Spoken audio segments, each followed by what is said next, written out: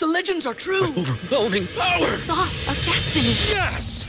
The most legendary sauce has arrived as McDonald's transforms into the anime world of WickDonald's. The greatest flavors unite in all new savory chili McDonald's sauce to make your 10-piece Wick Nuggets, fries, and Sprite ultra-powerful. Unlock manga comics with every meal and sit down for a new anime short every week only at WickDonald's. Ba-da-ba-ba-ba, go! At participating McDonald's for a limited time while supplies last. Wilson, you sent the game-winning email at the buzzer, avoiding a 4:55 meeting on everyone's calendar. How did you do it? I got a huge assist from Grammarly, an AI writing partner that helped me make my point. And it works everywhere I write. Summarizing a doc only took one click. When everyone uses Grammarly, everything just makes sense. Go to Grammarly.com/podcast to download it for free. That's Grammarly.com/podcast. Easier said, done.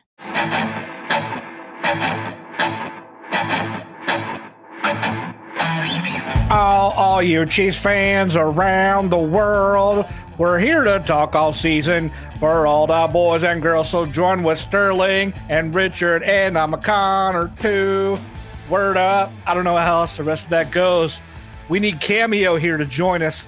If you're from the 80s, you know what I'm talking about.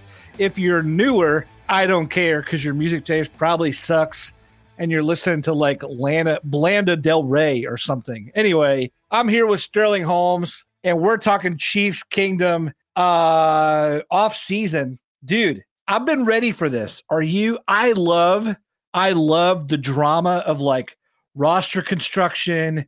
I love, are they going to sign this guy or that guy? I love the draft. Are you with me in that? Like, do you like this time of year? Yeah, word up, man. Word up. Dude. Yeah, the Korn version of that song also slaps, surprisingly. No, I'm not a big Limp Bizkit fan. You new kids in your Limp Bizkit and new metal. That song goes hard though. Yeah, dude, I love this part. Like, this is great. It's now hypothetical season. It's the what ifs. It's the time to shoot your shot. It's the time to be a GM. Step inside. Yeah, Brett Veach actually gets the job done, but now it's our chance to be a miniature version in our dome version of Brett Veach. I do enjoy this type of the year because it's fun, man. It's hypothetical season. I love it. By the way, so today, just so you guys know, Chiefs Kingdom, we are going to take this week and next week to take some inventory. And the reason this is important, look, last night, my wife has been sick. And we're getting ready to start a new week after the holiday. So like my kid needs lunches. We need meals planned. I was like, well, I'll go to the store. I don't mind. And she's like, all right. She texts me what we need.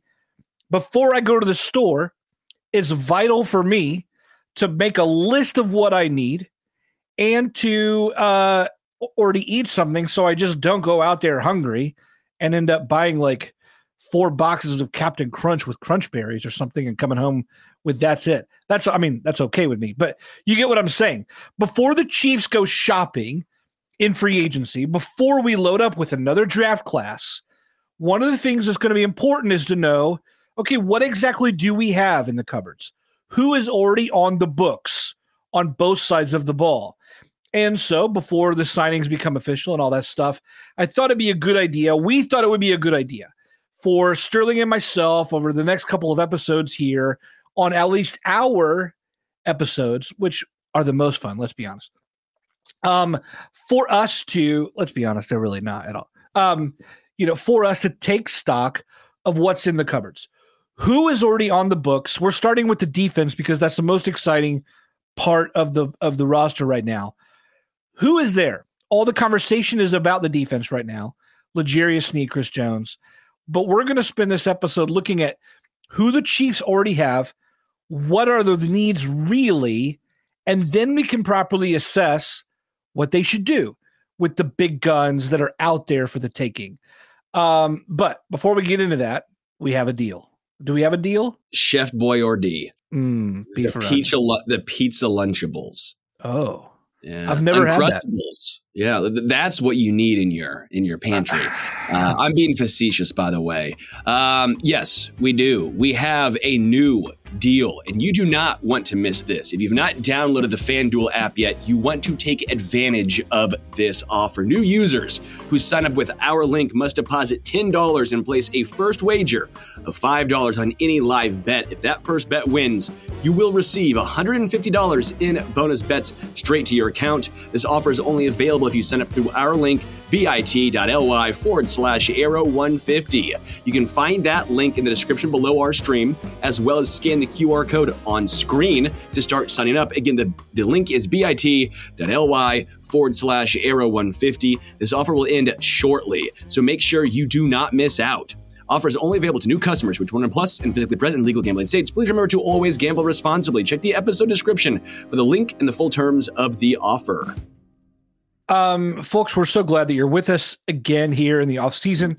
We have a long road ahead to reconstruct a new roster that will be going for a three-peat. Feels weird to even say that. Feels good, but weird to even say that.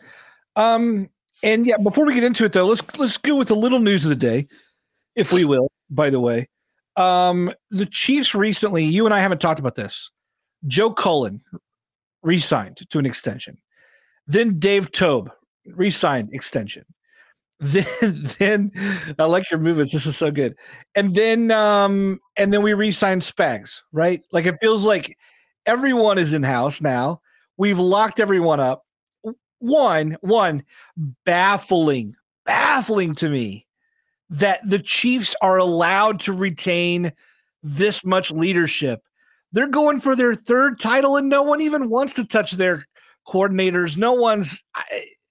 It's just crazy. It's crazy to me they're allowed to do this. Anyway, what do you make of the re-signings? And I heard a rumor. One of our writers, Tyler Brown, said that he read, and I couldn't find it in time, but he said that he saw a 3-year timeline for Dave Toub, which makes me wonder, like, if that's true, were they all signed to 3 years, and is that sort of an in-house timeline for Coach Reid? My understanding of coaches' contracts are you don't know the year length. Like that's very difficult to find a lot of times because most of the times it's not made public. Yeah. My thing is I'm just going to focus on this upcoming season. Again, a lot of these guys, Spagnuolo, older, right? Who knows how long he wants to keep doing what he's doing. But I'm thrilled, man. That was locking in. Like these guys are locked. I'm getting the roller coaster on. I'm getting back on for the ride, and the ride's going to be great, dude. Like it's going to be. Might be some bumps along the way. It might be a regular season again of ups and downs. But come postseason, these coaches and this staff time and time again has shown the ability to get it done. Spagnuolo has shown as the season progresses. This is the first year it really didn't happen, where even if the start of the year is a struggle, they will figure it out. They get better as the year goes on. Dave Toub, for all the concerns with punt returners, punting, kicking, and quite frankly, even the returns for the majority of the time have actually been pretty solid, right? Mm-hmm. We all made fun of Sky Moore, but when Richie James took over, we were pretty thrilled overall. He had one that really stood out.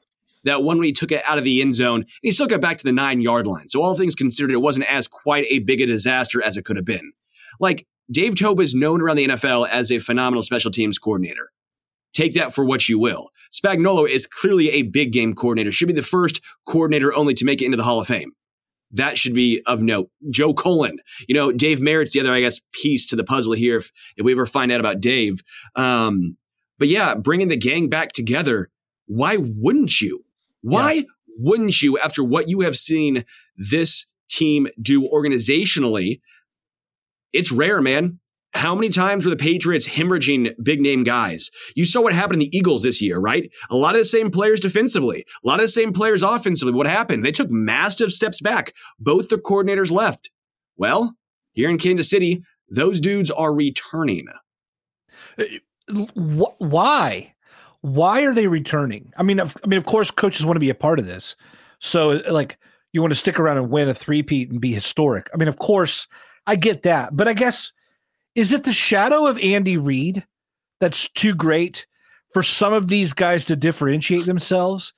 Are the Chiefs playing too deep into the postseason that some owners don't want to let their coaches, maybe you don't want to hire a head coach in mid-February because then your staff is going to suffer for at least a year. But you would think if you get the head guy right, is it not worth waiting a month or two for him? I'm just baffled at all the excuses. To me sound lame. Do they sound lame to you? Yeah, I always find it perplexing that teams are so quick. I understand why, but it's perplexing when you also take a step back and for the most part realize, well, the best coordinators are going to be on the teams that are perpetually winning. So why wouldn't you wait and get your guy instead of getting a guy? Right? Like that's what I think the question is. People are so quick to say, we need to get a guy. We need to get a guy. We got to do something to rile our fan base up and so they can get a head start on free agency and, get their draft board ready. It's like, yeah, but that's just a dude. You're going to be looking for another head coach in 2 years' time. Yes. You wait. You might be having the guy and then you go from there. Like Spagnuolo, I understand, right? He wasn't a great head coach. He's older, obviously, and he's defensive minded. Well, a lot of the new school traditional thought process is, hey, I guess that's kind of contradictory, new school traditional, but the new school thought process is offensive minded. What can they do with the quarterback? Or they'll even go Dan Campbell route where you go, we want to get a guy who's like Raheem Morris, right, with Atlanta. Let's get a CEO type of guy, a guy that all the players love and respect, and he will hire the OC and the DC. Basically, they're just the top of the food chain and they delegate. Well, obviously, in Kansas City, Andy Reid does not do that. He delegates defensively, but offensively, he's still going to be the guy. So I think there's some of that going around of just different schools of thought. And I think Spagnuolo, being a defensive-minded head coach, is probably on the outside looking in. Like Robert Saleh's a defensive-minded guy, but guess what he is? Well, he was younger. Like Raheem Morris, I get defensive-minded, but he's going to be the CEO type. Like Spags wants to put his hand in his blueprint, I would imagine, everywhere he goes. And also, I'd say the issue is some guys are better coordinators than head coaches. That's not a knock. That's not a knock. Like Bill O'Brien's a great OC. I think Bill O'Brien's a pretty good head coach, actually. He was a horrible GM. Like some guys are good at certain parts of their job and other guys are not.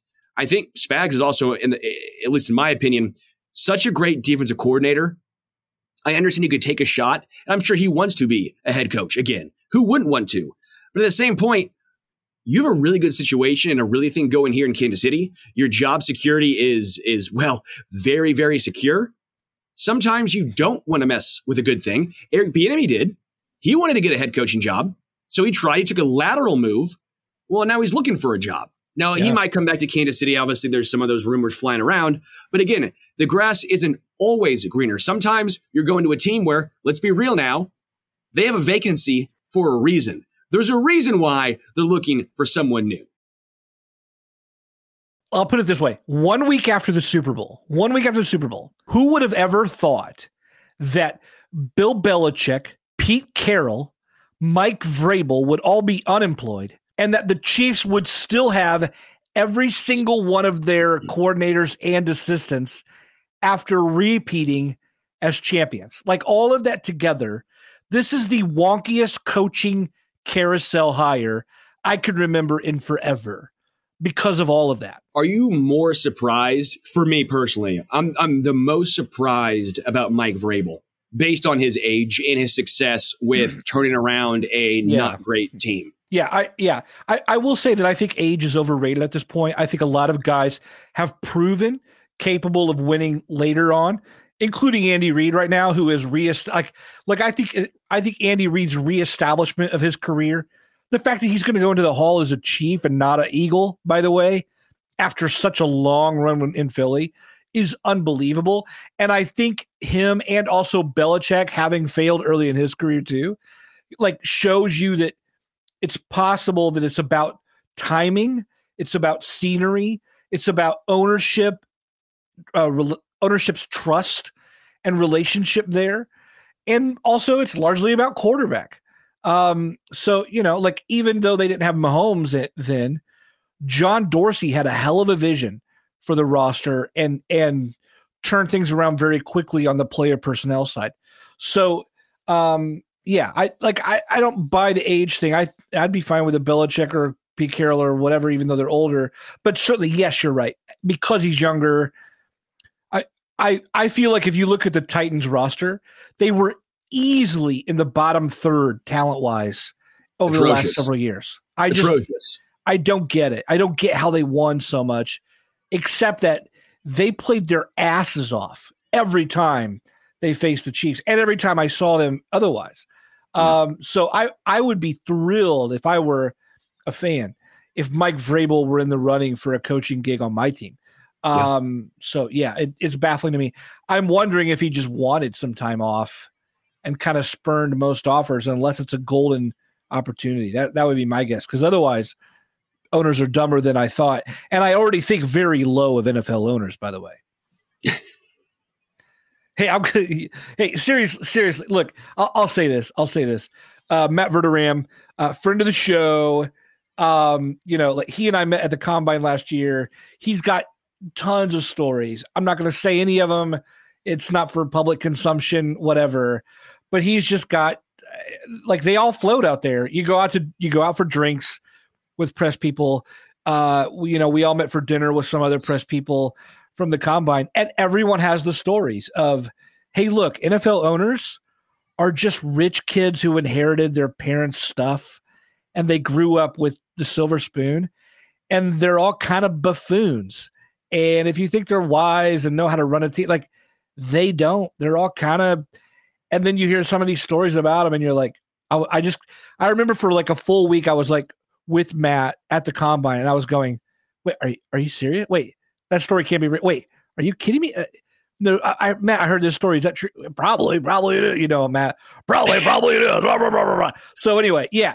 NFL owners, no one should be. Anyway, that's all I'm saying. Although I will say Clark Hunt, stand-up dude. Clark Hunt has, the Chiefs have the organizational culture of a winning culture. There are anomalies to this fact, but a lot of the families, I think, I'm in over my head. Save me from this. Where are we going with this? Well, what we're going to do here, Matty C, is we are going to talk about the franchise tag period. Yeah, let's do it. I just wanted some quick thoughts here. What do you think on the franchise tag period? By the way, for folks, opens today. It closes on March the 5th, I believe, in which you're allowed to put the franchise tag out there.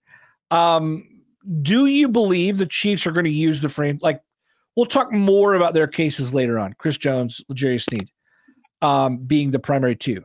But do you think the Chiefs are going to end up tagging someone this offseason? Yes or no? Yes, but I don't think it would be Chris Jones unless it's the a Chiefs tag reserve and trade. The right. Yeah, they still have that right. They reserved the right to do that as part of their negotiations last year. I'm looking at it right now. So Chris Jones looks like he would be tagged for just under $21 million, but it's the second tag, so that goes up. Was it 50%? I forget. Is it like 30 I believe million? It's $32 million is where he's at. Yeah, it's like $32 million to tag Chris Jones. So I don't think the Chiefs would do that. That's going to be absurd to tag a single player that's not a quarterback for $32 million. Love Chris Jones. I just don't see that happening, right? I think we can both agree there, right? Correct? Yeah. Okay. Then cornerback L'Jarius Sneed would probably be tagged at the just under just for $18.8 million. So I think you would probably most likely tag L'Jarius, either try and come to a long-term solution or a tag and trade because you would get a decent haul back for Sneed. I think Chris Jones is going to be extension or bust. That's what it comes down to me. It's tough because Chris Jones' age, and it might seem tantalizing to go after L'Jarius Sneed. I want both, by the way, and I've talked about this a lot on a few shows already, and we'll get into it as the offseason progresses. But if you can only have one, I'm leaning towards Chris Jones based on the fact that it's easier to predict interior defensive line statistics year over year than cornerback. And by the way, the Chiefs have shown the ability to develop, identify, and get talent out of cornerbacks, even unheralded cornerbacks. Like, again, L'Jarius was a fourth rounder. While they've not been able to do that on the defensive line, there's no one waiting in the wings. There's no first team All-Pro in the wings but there is McDuffie in the secondary. So if I had my druthers, give me both. But if I'm a realistic man, give me CJ95. Yeah, I'm with you. By the way, with CJ, I want to have this debate real quickly. Somewhat earlier on with some of our Arrowhead Addict writers, we were even talking about this, saying that, hey, look, guys, when they hit the wall along up front, they can hit it real quickly. A guy can look real old real quick along the defensive line. He's got the juice to rush the passer. Then suddenly an injury or age, whatever happens, it happens to everybody. No one's immune. Chris Jones is not immune, and he's already 30 now. There is some caution there about throwing that much money toward him. But here's what I said, and I wonder what you think. Chris Jones issued any like conditioning whatsoever last year. He was like, I'm going to sit at home. I mean, I'm sure he was working out, but he did not go through an Andy Reid training camp. He did not go through the preseason. He did not get ready for the season with some reps like everyone else. And he even missed week 1 while he was sitting up there with the Katz brothers watching the Lions beat the Chiefs by 1 point in the stands.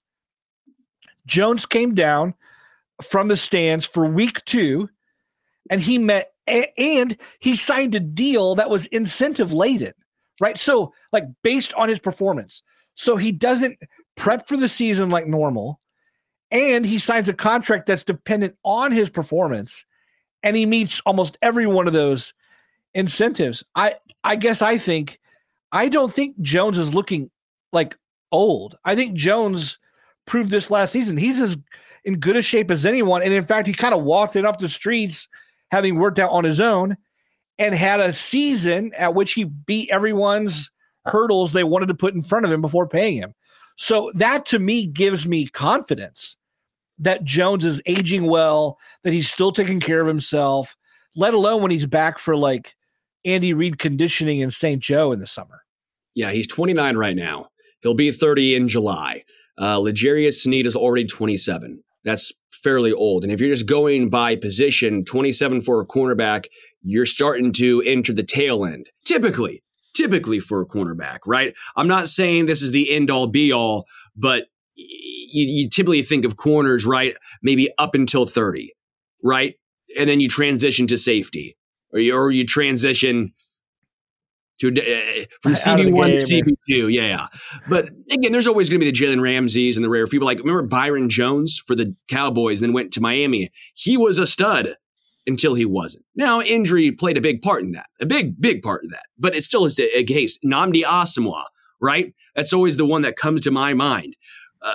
Not saying L'Jarius is going to fall off a cliff by any means, but that position is very volatile. It's like closers in baseball. Wade Davis, Greg Holland, Craig Kimbrell was great, and then he was bad, and then he was good again. Like you go through these. It's a volatile position. The rules are against you when you play a cornerback. It's hard. Yeah. Defensive line, on the other hand, again, Chris Jones will be 30. As Angry Drunken German says, he carries his weight well. He hasn't had a lot of severe injuries. Aaron Donald's 32. He's going to be 32, 33. Mike Pennell, 32, 33. He was able to come off and do it. Like, you've seen it more often on the defensive line, especially interior, than you have at cornerbacks. So again, if it were me, I'm going with the higher percentage probability. Yeah. That's where I'm at. I'm also going to go out on a limb here, and everyone's going to hate it. Let's just say, for example, you can sign two free agents, basically. Your options are a Mike Evans, T. Higgins, Chris Jones, L'Jarius. I'm going Chris Jones and L'Jarius and say, give me a tertiary wide receiver and draft one. I think that's not as big of a deal as the majority of Chiefs fans think it is. I know I'm kind of alone in this boat here. Paddling, just one paddle by myself. I'm sunburnt. I keep yelling, Wilson, Wilson, Wilson. No one listens to me. But I'm going to keep paddling that. I'm going to keep paddling. Look, I love L'Jarius. I love watching him. The tandem of him and McDuffie. I mean, Sneed deserves so much credit, and he deserves to get paid big. But if I'm the Chiefs, I tag and trade him. I tag and trade him because everything that you said. And look, we've already invested in Shamari Connor, who's there waiting in the wings. You drafted Joshua Williams because you thought he could be a high-level boundary corner. Now he's had 2 seasons of sort of waiting in the wings. You either trust your investments or you don't. If you sign L'Jarius Sneed, you're telling the rest of your staff, I mean, in part, we don't trust our investments. And so we're going to plug in, we're going to put a cork in our developmental bottle, and we're going to let guys like Nick Jones, Shamari Connor and others never fully see if they can develop or not because we're afraid to lose a guy. I would be afraid to lose a guy too. It is going to be a drop. There's no way around it. But Chiefs Kingdom has already learned you can't keep everyone. We had to trade, you traded Tyreek. You've let other guys go. You can't start keeping all your guys now, especially at the one position where we already have a good stash of talent. There's other developmental talent, and the coaches are there to make it happen. Not to mention, by the way, you can easily sign a veteran corner or draft a new guy, even this year too, to join the ranks. Yeah. So that's what I think. By the way, ESPN said that the best fit for L'Jarius Sneed was the Philadelphia Eagles across from Darius Slay. And I just thought, holy hell, that would be an incredible place for him to land. That's for sure. But I like that it's the NFC, like Angry Drunken Jeremy said. Baby. So, yeah. We know he chirps. And as ADG says, you better trade him to the NFC. He gets even. Yeah, I would imagine so. L'Jarius Sneed, he's found his voice. Like, he came into the NFL, he looked pretty quiet, reserved. He's not anymore. I talked to Jamar Chase about it, and he's like, yeah, the biggest chirper it's Sneed. Like, those two go at it. So that's fun. Love it. Yeah. All right, let's get into it. Let's get into the you want to start with the scheduled free agents. Scheduled free agents. Who do you have? Look, I just want to go over this for you guys, just for the sake of review for listeners for us. This is a list of the defensive free agents. These are the people that we're not going to talk about here. And these are just in alphabetical order. Deion Bush, Mike Dana, Mike Edwards, Willie Gay, Chris Jones, Derek Nottie, Sneed, Drew Tranquil, Turk Wharton, and then Malik Herring is a restricted free agent. And then, So here's what we have. Here's what that means. If we're talking about who the Chiefs already have, we can start along the defensive line because things are actually pretty iffy here. We have George Karlaftis, B.J. Thompson, Felix Anudike-Uzomah, FAU, and then you have Charles Omenihu, who tore an Achilles, so who knows when he's coming back. And then you got a couple guys on a futures deal, Truman Jones, Jordan Smith. So if you're looking there, I want to start here with you.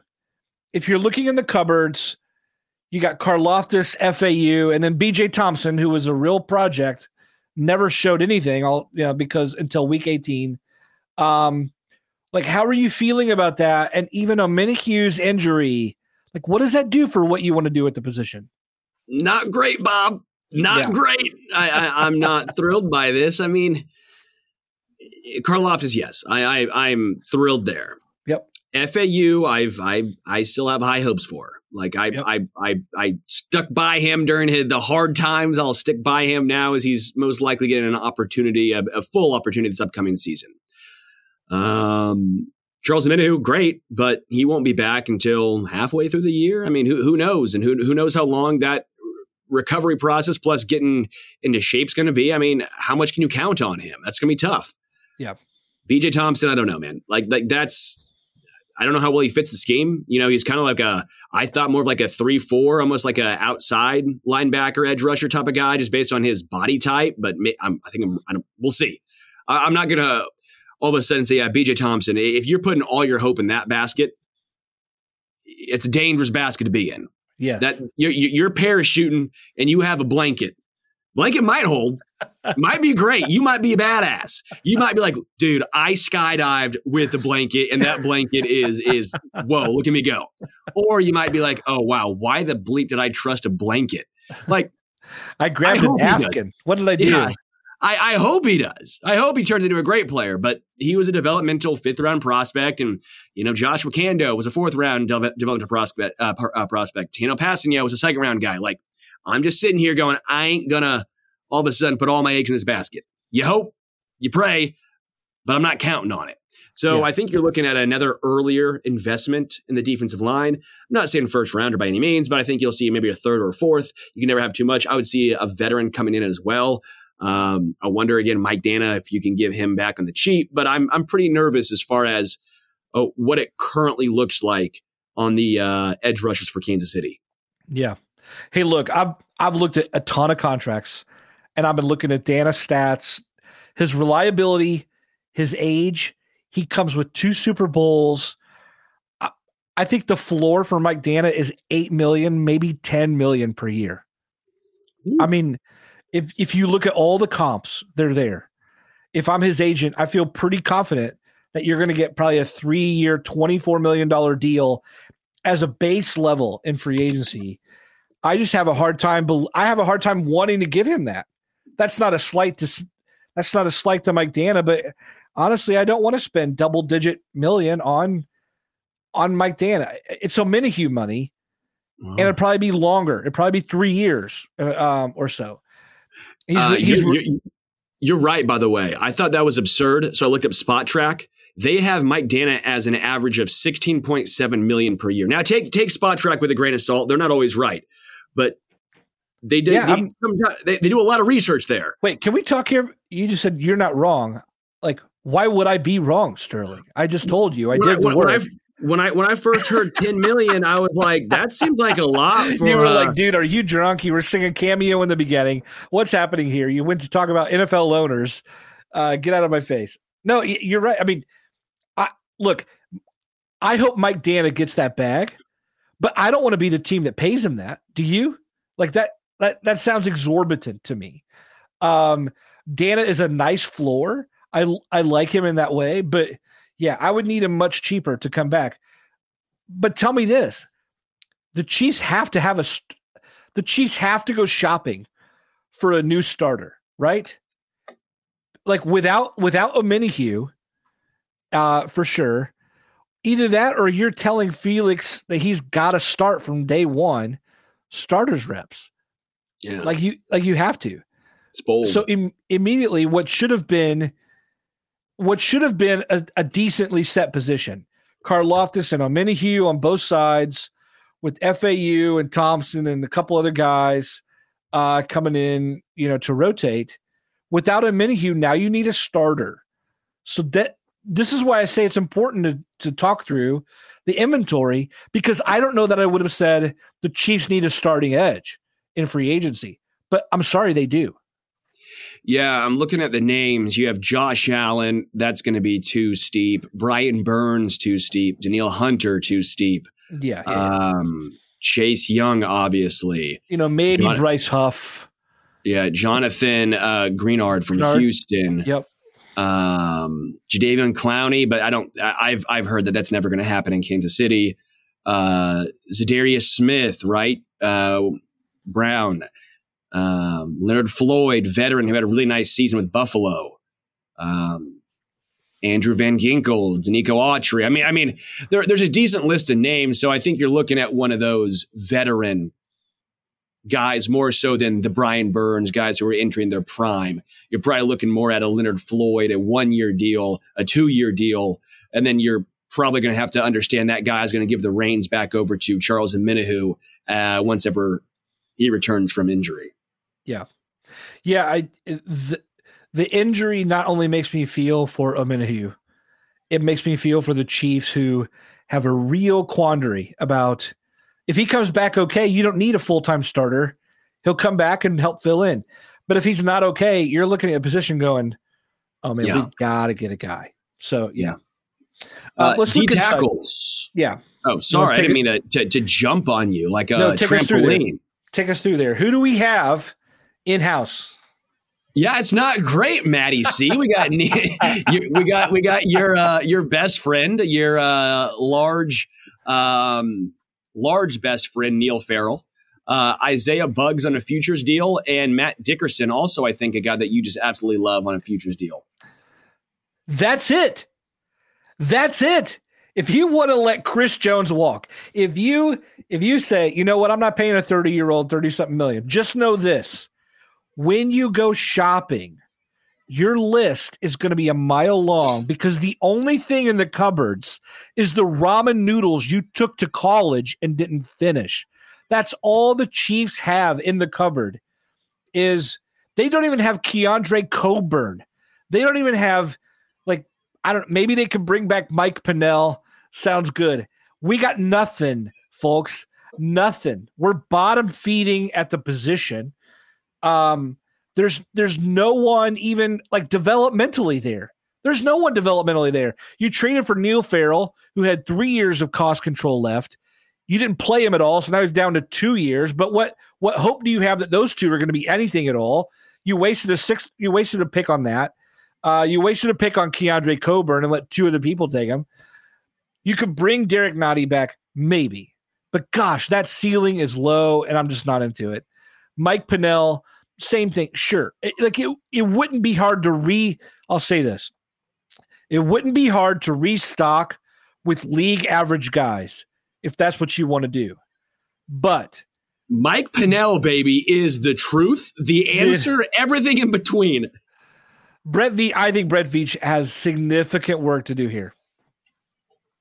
Yeah, this is disheartening. This is sad. I mean, Turk Wharton, maybe. Turk's a free agent. Everyone's gone, man. Everyone's freaking gone.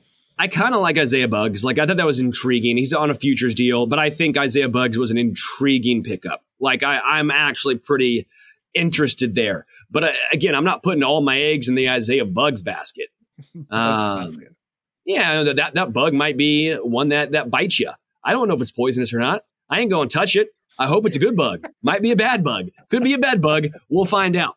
So I'm just sitting here going, this is a spot of most need. It's the defensive line, but specifically defensive tackle, especially how the Chiefs defense is constructed. They're constructed around at least one guy on the interior who can rush the passer. Turk Wharton was a guy that somewhat can whenever Chris Jones would go out and needs a breather. It'd be like, okay, throw in Turk Wharton. He can at least run a little bit. He can get after the guy, get the QB. I mean, man, this is depressing. Yeah. Yeah, this is why you see some mock drafts going for like T'Vondre Sweat or others in the first Who's round. The guy from Texas? The guy from Texas. Yeah, T'Vondre Sweat. He's like 360. Yeah. He's like Don Taripo, but not quite as athletic kind of guy. In fact, he's bigger than that. He's just a mammoth, like Ted Washington nose tackle kind of guy. Vince Wilfork. Say what? Vince Wilfork. Boy, wouldn't that be something to find a guy like that? Yeah, there's a lot of work here to do. I think it's more than people realize. When you say the only person under contract is Neil Farrell, that says it all right there to me in terms of the argument for Chris Jones or not. So we'll see what's up. Lucas says T'Vondre Sweat and Byron Murphy are the two DTs from Texas, and either both of them are supposed to be something. I think we need multiple additions there. Correct. We're all in agreement here. We got to do something. Even with Chris Jones, if he comes back, you still want to bring in and draft a guy there. At a minimum, I think if it were me, if either T'Vondre Sweat or Byron Murphy are there, you take one of those two guys. I don't think there's a question. It's just the question is going to be, are those two guys, one of them going to be there? Yeah. Let's go to your favorite position here, linebackers. The Chiefs could be losing some key guys, but before you get wrapped up in like, oh, we should bring back this guy, we should extend this guy. Like, let's look at who we have at the position already. Like, how good does this position feel to you? Do you want to take us through it? Yeah, so at linebacker, you have Nick Bolton, M-I-Z. You have Leo Chenal, who every time the playoffs come around, he just decides that he's going to go into death row mode. It's amazing. Cam Jones, Jack Conklin, and then Cole Christensen. Cam Jones looked really, really good before he went down with injury. Cam Jones, I get it was week 18, but there was something there. He flashed. So I'm a little intrigued by him. I think both Cochran and Christensen are decent depth pieces. Like, I don't want them to start, but if they have to be thrust into a game, I think I'm like, okay, I'm comfortable enough. Like, they're not stars, but they're guys you like to have.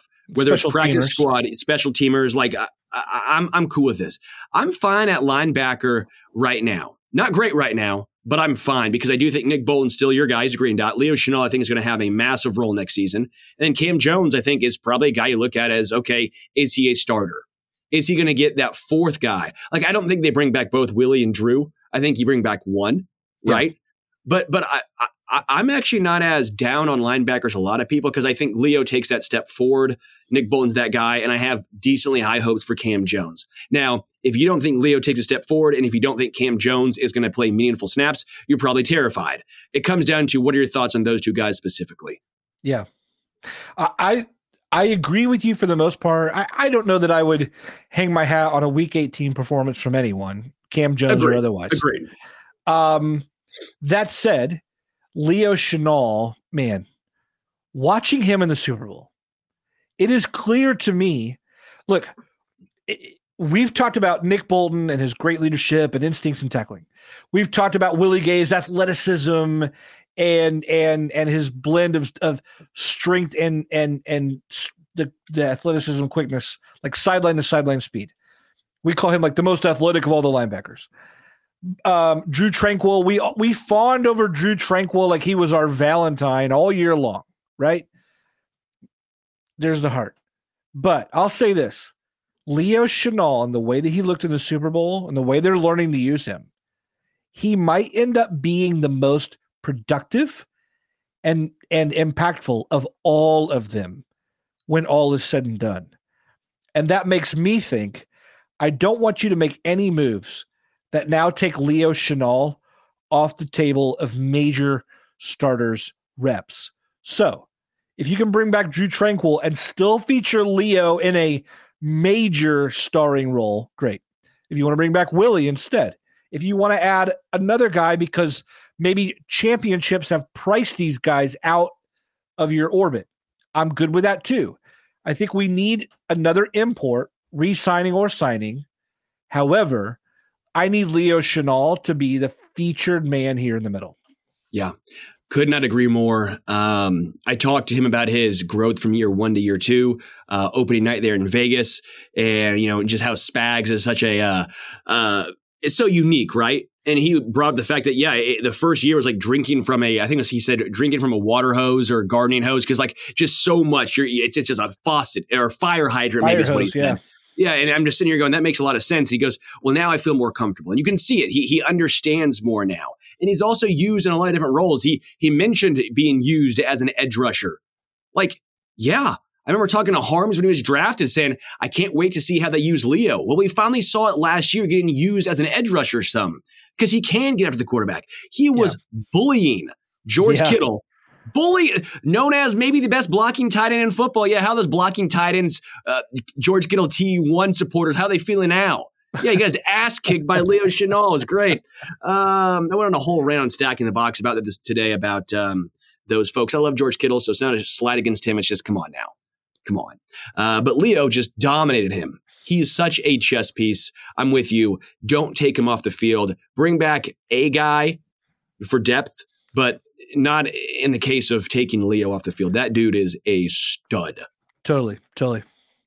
Let's go to cornerback here, because we've talked about L'Jarius Sneed, but what's in the cupboard? Like before you think, oh yeah, bring him back or not. Here's what they have. They have Trent McDuffie, Josh Williams, Jalen Watson, Nick Jones, Echo Boyedo, Kelvin Joseph, and Keith Taylor, both on futures deals. And then, you also have some other versatile guys who can play corner. Nazeeh Johnson, Shamari Connor could probably slide into roles there based on their body of work in college. When you hear that group together, how confident do you feel before any other moves are made? Decent, actually. I was trying to find Keith Taylor if he was the guy that was Went to Washington, right? Okay, that's that Keith Taylor went to Washington. Washington's known for developing really good cornerbacks as well, obviously. I'm not saying I'm putting faith in a futures deal, but like you have some depth there. Najee Johnson was getting a lot of run, whether you say safety or cornerback. There was a lot of talk that he might be a starter. He might be getting a huge piece of the rotation when he got injured. That was really sad to see for him. Yeah. Echo Boydo, I actually was a pretty big fan of, at K-State, and he showed out in preseason and OTAs and training camp. He just worked his way up. He kept finding his way onto the field, and we saw him week 18. It feels like he leaped Nick Jones, doesn't it? It feels like he leaped over him. I think so too. And he's a very slender guy, but he's not afraid to tackle. Like he'll still bring you down. It's not going to be a hard hit. It's not Justin Reed at safety out there, but it's not L'Jarius Sneed or even McDuffie. But I like Echo Boydo. But now we get into the meat of what it is, and that is Jalen Watson, Josh Williams, and Trent McDuffie. Trent McDuffie, All-Pro 1, but that's in the slot. Do you trust him to move on the outside more often? That remains to be seen. Joshua Williams, more of an outside corner. I like him a lot. This is his third year. He was drafted as a developmental big body corner, and in the smaller-ish sample size that we have seen, I'm a fan. Jalen Watson also was a little up and down this year. I think he was better his rookie year than his sophomore year. But I'm still kind of in on Jalen Watson. I trust Dave Merritt and the defense as a whole to get the best out of these guys. I think if you don't have L'Jarius Sneed, they obviously take a massive step back.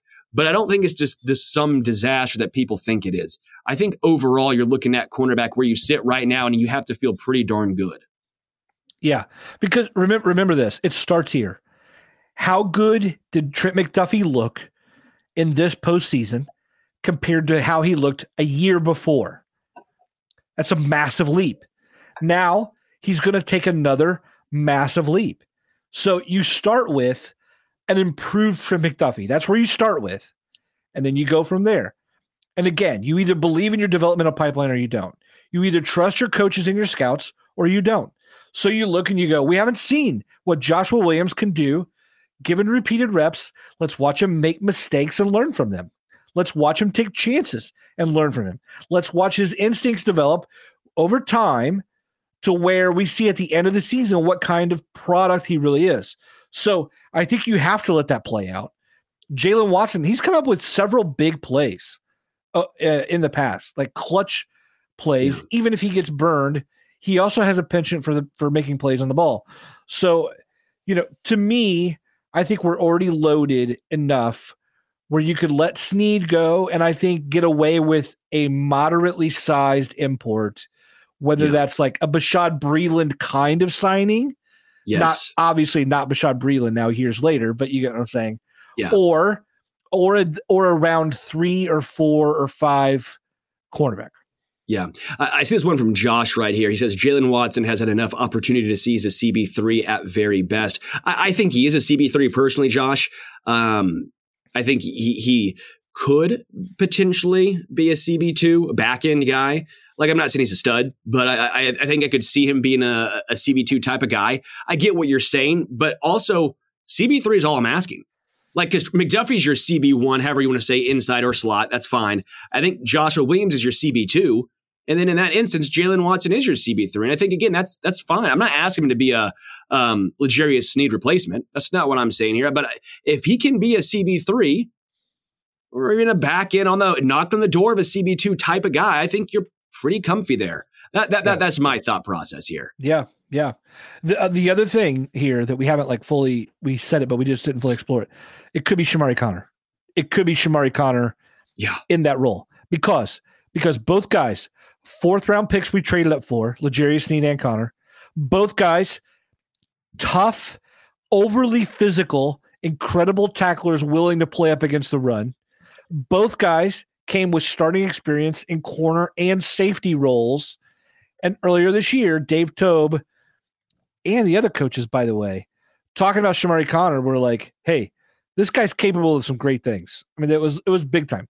So all that to say, I think the Chiefs really, really like what they could have in Shamari Connor, and he comes with the same profile as a violent, physical willing, and capable, versatile pass defender. The Chiefs grew that into L'Jarius Sneed. By the way, they grew that into Charvarius Ward too. So let's be very clear. Thank you, Parker Anger. There it is. Parker, dude, that deal. What a deal. What a deal. Let's talk safety here to round this out. Brian Cook got injured, but he's back. Justin Reed is in the final year of his 3-year deal that he signed as a free agent. And then Mike Edwards, as we said, is gone. But we have Connor, as we just said, Nazeeh Johnson, and then a guy named Trey Dean on a futures deal here. To me, that could be my top 4. Reed and Cook, you put Shamari Connor in Mike Edwards' old role. You let Nazeeh Johnson play Deion Bush's role and see how much they grow. What do you think? Yeah, I'm comfy here. I think it depends where you use Shamari Connor first and foremost. If you use him as a cornerback, I want another guy. If you think he's a safety, I'm cool with it. You still have room to bring back a Mike Edwards or another guy. I think Justin Reed most likely. This is for another day. My opinion, I think Justin Reed has a good chance of being extended because his cap hit, I think, is decent. So you might just sign him to another year or two, kind of move the money around a little bit, if you will. But Brian Cook will be back. He'll be healthy. Those two guys are your starters. Shamari Connor, again, wherever you put him, remains to be seen. Kind of same with Nazeeh Johnson. But that's fine because the Chiefs, Dave Merritt and Spags, they love versatility in their secondary. So you'll see a lot of mixing and matching. I think Nazeeh Johnson's both a little bit corner and safety. Same thing with Shamari. I wouldn't mind another veteran guy like a Mike Edwards, another 1-year, $3 million contract. I think personally Shamari Connor fits more at safety based on his speed. He's not a fast guy. Sure. You know how L'Jarius was more of a safety and move to corner. I felt like Shamari is more of a corner move to safety, but at the same time, they expected Shamari Connor to be a special teamer, and yet here he is as an integral part as a rookie in the playoff run. So he keeps exceeding expectations. So at some point, I got to stop doubting that guy. Doubting Abby. Yeah, I think I feel good here, though. I feel comfortable with where the Chiefs are currently at safety. Yeah. Yeah. Well, I mean, I'm with you. I like where they're at safety. Safety's not expensive. It's not. If you need a third safety, we can grab one. You can grab one in June, for that matter, on the cheap. I'm not worried about it. I will say this. Here, I think this is important to know heading into free agency and all the talk we're going to be doing about free agency. I'll say this. If they're right and the salary cap increases even $8 million more than they think, they're now saying it could be $250 million. Those teams that are void of talent and flush with cash, or as John Ralphio would say, flush with cash. Parks and Rec joke right there for those of you who watch it. Anyway, if those teams are as flush with cash and need as they will, a guy like, why wouldn't a GM go to L'Jarius Sneed and go, I'll give you $3 million more per year, like for the goods? Like if you're already going to sign Sneed at like $18 million, why wouldn't you offer $20 million if the cap's going to go up like crazy? So it's going to be interesting to see how much extra cash some teams have, because some teams have to spend it, which could put some of these guys out of orbit. Even though we want them to come back. So anyway, well, with that said, we've gone through the defense. We've checked the cupboards. Folks, that's the rundown. We know what the Chiefs have and what they need now at this point on defense. We're going to be back next week to do the offense. But before we head out of here, Richard, are you there? That's my knocking noise. I'm here. That sounded very real. Was that a sound effect? I thought so, yeah. Oh, amazing. There it is. Glad to see everybody here, though. Folks, we're here with the must list. It's our time at the end of the podcast on Tuesdays where we get with you on what we're recommending. We hope to hear from you what you're recommending, because we'd love to know, what are you reading? What are you watching? What are you listening to that would make for maybe good fodder that we'd all love to hear? So, anyway, here we go. I love how John F's Wacky World, shout out to you, you're always here, says gong. It was that bit we brought up like 2 times. I was going to bring a China symbol up, and I love that that is a pull. That is the Arrowhead Attic deep pull right there. Appreciate you, dude. That's awesome. I love it. Sterling, you want to take us through the through the must list today? Yeah, this is for people who are, I want to say 18 plus, but let's be real. When I was in high school and listened to this album, I could not stop laughing. It was Tenacious D's first album, Tenacious D. Dude, it's just so good. Like, don't listen to it with your parents. Please don't. That's going to be a real awkward conversation to have. Like, you listen to Kielbasa or song number 6 on that album. Yo.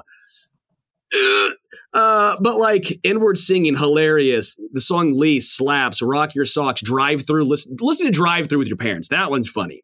But man, every time I listen to it the other day and I go, so funny, so witty, so musically talented. Kyle Gass and Jack Black. They truthfully are very, very talented. And so you almost are like, they could have just started like a legit band and like kicked a lot of ass, but they wanted to make hilarious music for us. And that I appreciate. So Kyle Gass, Jack Black, Tenacious D, here is to you. Love it. Love it. It's no Bloodhound Gang, but it says ADG. Oh, I forgot about Bloodhound Gang. That in middle school went so hard. I love it. Love it. Richard, what are you recommending today? We're going to go with a film that I just rewatched over the weekend because I was lazy. Sometimes I just don't like watching new movies. I just like sitting around nostalgizing, if that's a verb. But I watched Galaxy Quest. I'm a huge fan of the genre. Tim Allen, Sigourney Weaver, Alan Rickman, who I once mistook for Gary Oldman and then said Gary Oldman was dead on this show. That's a throwback to when I said Gary Oldman died. I get my English actors mixed up. My English actors who play villains, I think they're all the same.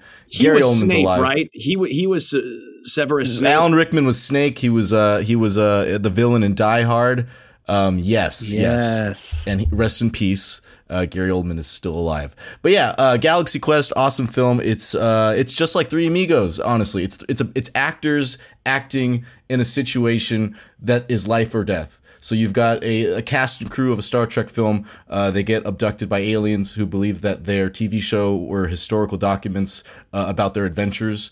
So they believe this crew can actually help them fight a war. But it's just a bunch of, nobodies. It's a bunch of, washed up 80s actors who are from an old Star Trek-esque show. So hilarious. If nobody's ever seen it, watch Galaxy Quest. It's great. It's got a lot of awesome actors. You got future Oscar winner Sam Rockwell in there too. It's great. Why aren't you watching it? Turn this podcast off. Nice.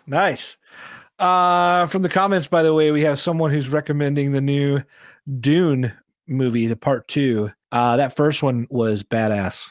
I love the book. I was going to love the movie.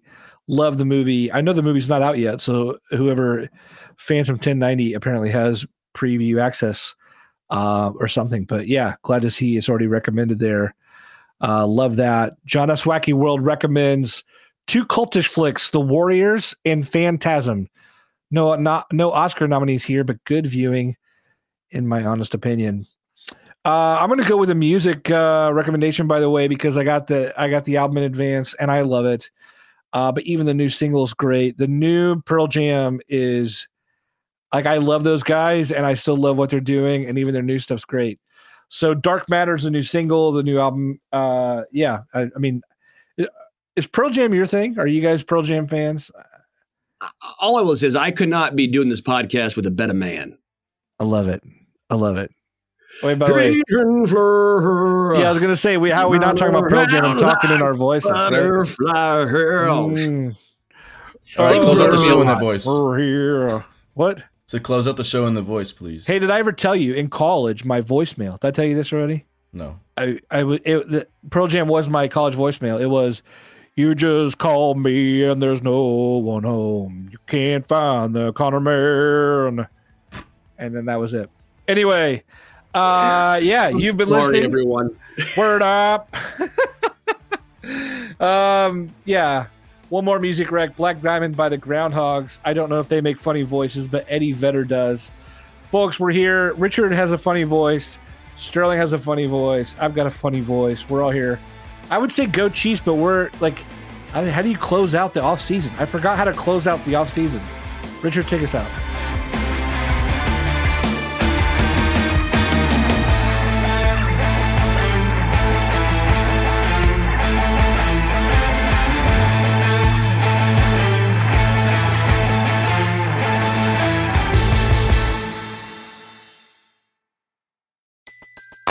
Everybody in your crew identifies as either Big Mac Burger, McNuggets, or McCrispy Sandwich. But you're the Filet-O-Fish Sandwich all day. That crispy fish, that savory tartar sauce, that melty cheese, that pillowy bun. Yeah, you get it. Every time. And if you love the Filet-O-Fish, right now you can catch two of the classics you love for just $6. Limited time only. Price and participation may vary. Cannot be combined with any other offer. Single item at regular price. Ba-da-ba-ba-ba.